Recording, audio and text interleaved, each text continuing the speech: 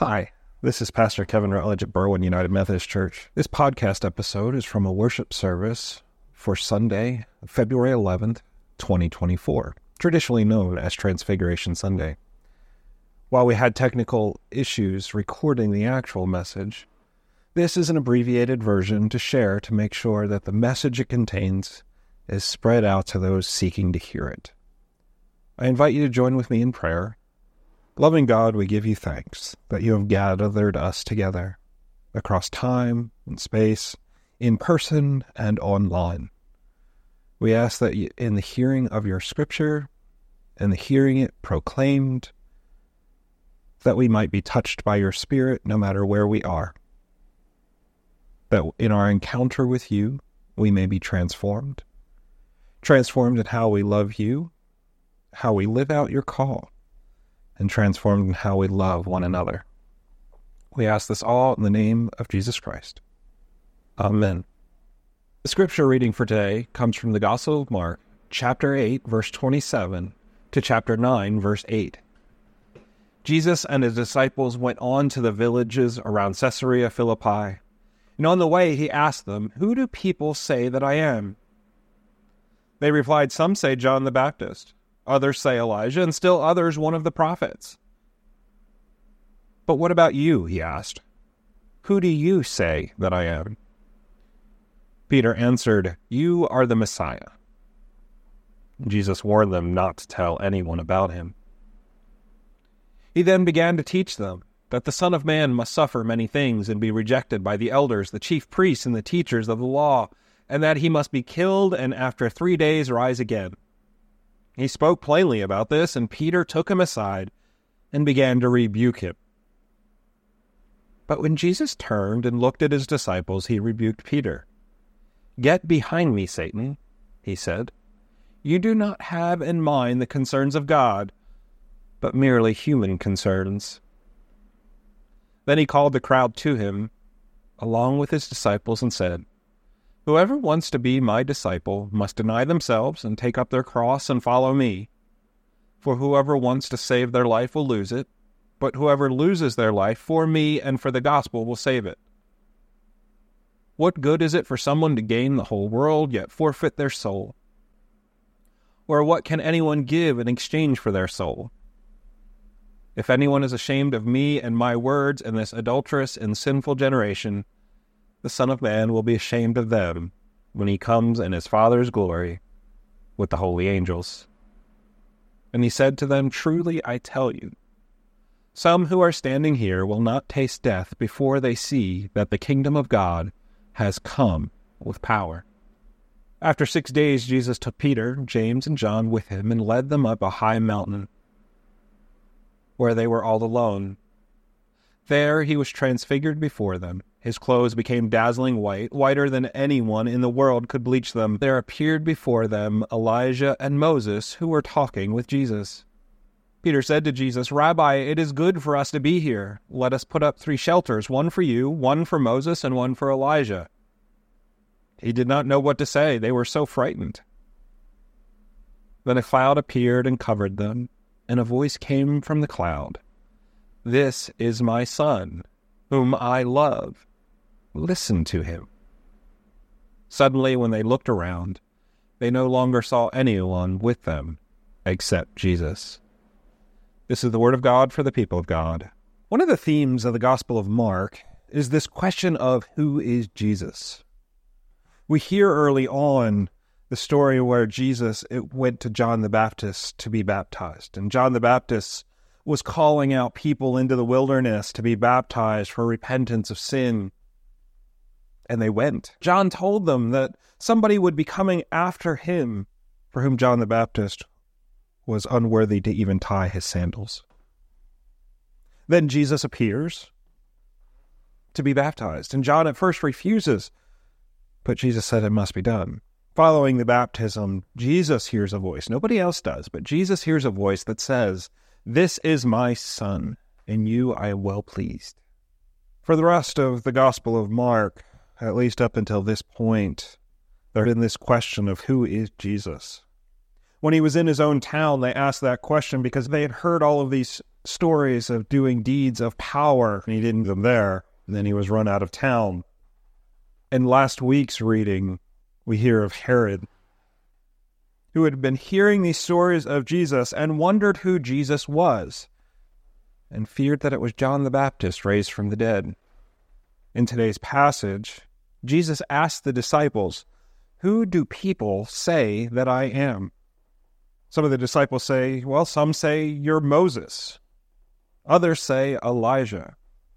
And still others, John the Baptist. There's that returning theme of Jesus competing with John the Baptist and being likened to John the Baptist and confused with John the Baptist. But as we read last week, John the Baptist is dead and placed in the tomb. Now, the same thing would happen to Jesus, but we know that that story ends with Jesus coming out of the tomb resurrected, alive and well. So Jesus hears all of these answers, and I can imagine him thinking about each one and why people would associate him with that. So he then turns to them, the disciples, and said, "Who do you say that I am?" And they think about this for a little while, and Peter, wonderful, wonderful Peter, gets it right this time. He turns to Jesus and says, "You are the Messiah, the Christos, the Anointed One." And Jesus confirms that he is right, but then tells the people, the disciples, not to tell anyone about it. This messianic secret, this secret that Jesus is trying to keep by telling them not to tell others who he is. When he heals someone, he tells them not to go and tell that he had done it. Is peculiar and distinct to Mark. We're not sure why. Fully, we don't understand. But in this case, I think it is because there were so many conflicting views of what the Messiah was here to do.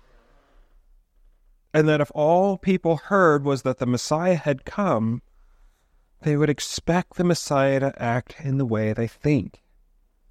Maybe the Messiah was to come and overthrow the Roman government that had been occupying Israel at the time so that they could rule themselves and be reestablished. That's one view of the Messiah. Another view of the Messiah is that this cosmic ruler will return and reestablish God's kingdom and God's reign on earth fully. It was a sign of the end times that the Messiah had come at all. Could be.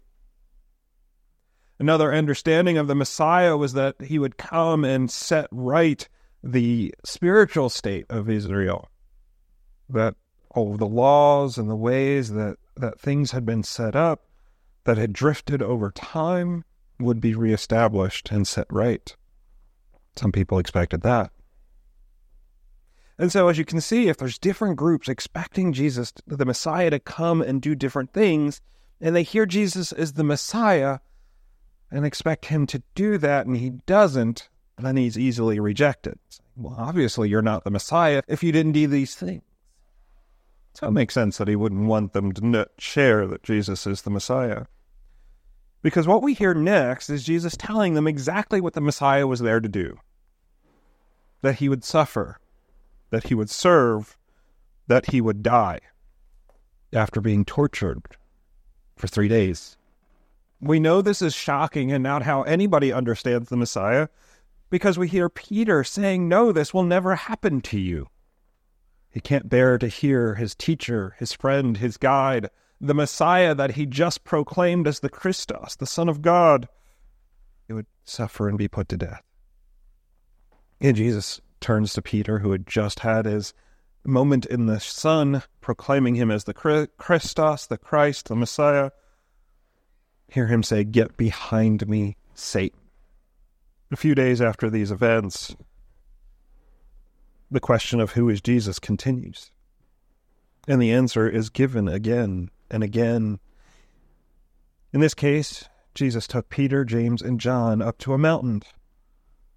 And while they were there, appearing next to Jesus was Moses and Elijah. Moses representing the giver of the law, the chief among the prophets, and Elijah as the prophet who did not die, who was taken up to heaven while still alive in a chariot.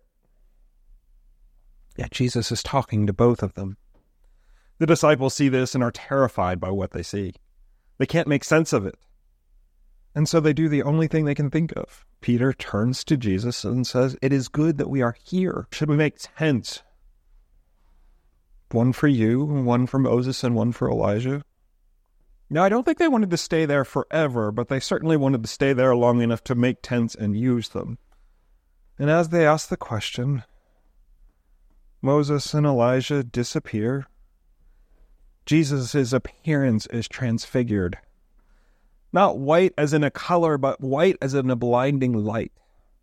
Much like Moses when he went to the mountain and encountered God, and the people could not look at him, so he wore a veil. Mark is giving this definitive statement that Jesus is not Moses. Jesus is not Elijah, but a voice from heaven that the disciples hear, proclaiming that Jesus is God's Son. And now, it's time to go back to work. It's almost like a locker room moment in the Super Bowl this evening. Half the game is over. They've won some points. They've lost some points. But the second half is going to be hard. Hard fought, hard won. The emotions are going to be high, and everybody's got expectations of how it's going to go. And they have this locker room moment where Jesus gets this pep talk and hears the voice of God yet again saying, "This, you are my son." But the disciples hear it as well. And now they have to go and play the second half, where Jesus has already said that he is going to go, he is going to suffer at the hands of others and be put to death, but rise again. Question for us today is the question that Mark asks throughout the gospel. The question that Jesus asks the disciples. The question for us is, who do we say Jesus is? If somebody were to ask you, who is this Jesus that you follow? What answer would you give? The answer that we give makes a big difference in how we live, how we talk about Jesus, the difference that he makes in our lives, and our willingness to go where he sends us. If Jesus is only a good teacher teaching us how to live, then all we need to do is dive into his words by ourselves, read the Bible, read it even only once and learn it and learn what he teaches, and that's it. We're good to go. We don't have to interact with Jesus again anymore. And I know that's not what Jesus wants, and it's not what we need.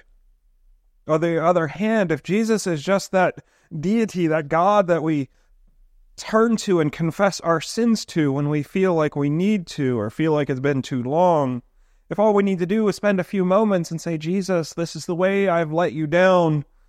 I need your forgiveness so that God will accept me into heaven," then we can ignore Jesus most of the time. Again, just like the good teacher, we only need to turn to him when our sins feel weighty and we fear God's retribution. This is neither what we need nor what God intends. There are many of us still that believe that Jesus will come back and reign in glory, and all the injustice, pain, and suffering in the world will be righted, and everyone who fought against him, who disagrees with him, or who disagree with us, will be thrown into the pit. So we are sitting here waiting for Jesus to come back. And so again, we don't really need to interact with Jesus all that much. We're just waiting to pull out the popcorn at the end of the world to watch everyone who does not believe in him suffer. I don't believe this way. I do believe that Jesus is going to come back. But I don't believe that we should just sit here and wait.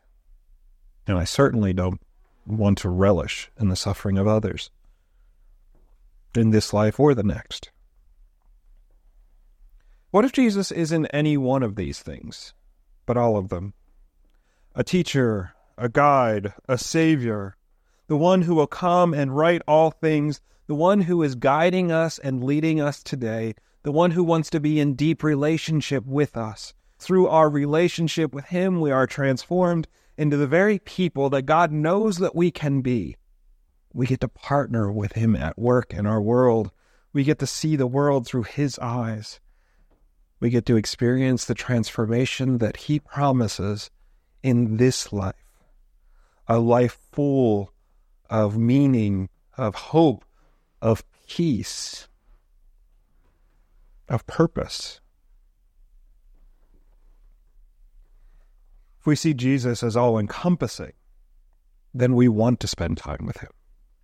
We want to be guided by him. We want to spend time in prayer. We want to work beside him while using our hands and feet in service to others. We want to come to know him more through his word and study.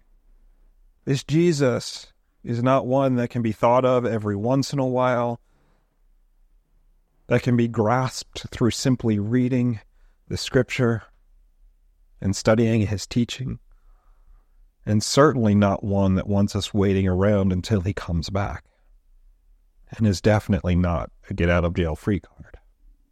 If we could wrestle with and grasp onto an understanding of Jesus that is not built on something that we can do and ignore him at our whims, but instead is the very breath of life that we need, and is the very purpose of life we are given, and provides the depth of meaning we long for, then Jesus is not one that can be ignored.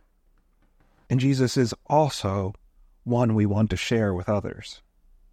For each of those understandings of Jesus that we may have, when it comes to talking about him to others, there's always deficiencies. If Jesus is a good teacher, well, he's right on the bookshelf with all the other good teachers in the world that help us live ethical and moral lives. There's no reason to lift him up any higher than any other. If Jesus is a get-out-of-jail-free card meant just to confess our sins to who died for the sake of them, then first we've got to convince people that hell exists, that they're going there, that somehow the God that sent Jesus Christ for love of the world, but somehow his wrath has taken over. It's a mixed message. If all we're doing is waiting around for Jesus to come back, then there's not a whole lot of reason to convince other people to wait with us. Why would they? Especially those that see that we have work to do to make this world better for those who are suffering. But if instead our life is shaped the daily walk with Christ, that we are made more like him through spending time with him each day, wanting to become more like him in word and deed. And in doing so, we find peace and hope in the midst of trials and tribulations, and a love of Christ in his servant hands as he taught us to serve beside him, moves us into action in our communities to serve the least and the lost, the hurting, the lonely, and the suffering, when he becomes the reason for why we live the way we do, and our lives are transformed because of that. And we find that meaning and that hope that so many in our world are longing for, that becomes a lot more convincing when people ask us, who is this Jesus? So I hope you'll take a few moments. More than that, I hope you'll spend time in prayer and seeking out the answer to that question. Who do you say that Jesus is? And I hope that the answer can't be expressed in one or two sentences and cannot be relegated to a bookshelf or an occasional visit. Amen. I invite you, if you are moved by this message, want to be a part of it, want to learn more about who we are at Berwyn United Methodist Church, because of it, you will visit our website, berwynumc.org. There you can find some small group or devotion materials related to this message, some reflection questions on what does it mean and how to live it out, a reading guide to dive deeper into God's Word about this message, are all found there. If you are in need of prayer, there's a prayer wall on our website. where you can put any prayer requests that you have and know that people in our church will pray for you. Indeed, if you create an account, you can see the requests that have already been entered and pray for those as well. If you want to support the ministry of Berwyn United Methodist Church, you can do so on our website as well. Know that you're not doing it because it's required of you or it buys God's favor or love, but it's because you want to be a part of what we are doing in our community and around the world, partner with other Christians here in our church to make a difference. Your gifts are very much appreciated. And finally, I invite you to reach out to me, Pastor Kevin. You can find my contact information on our website. You can set up a call, and we'll get together. I'd love to hear from you and know that I'm praying for you. God bless.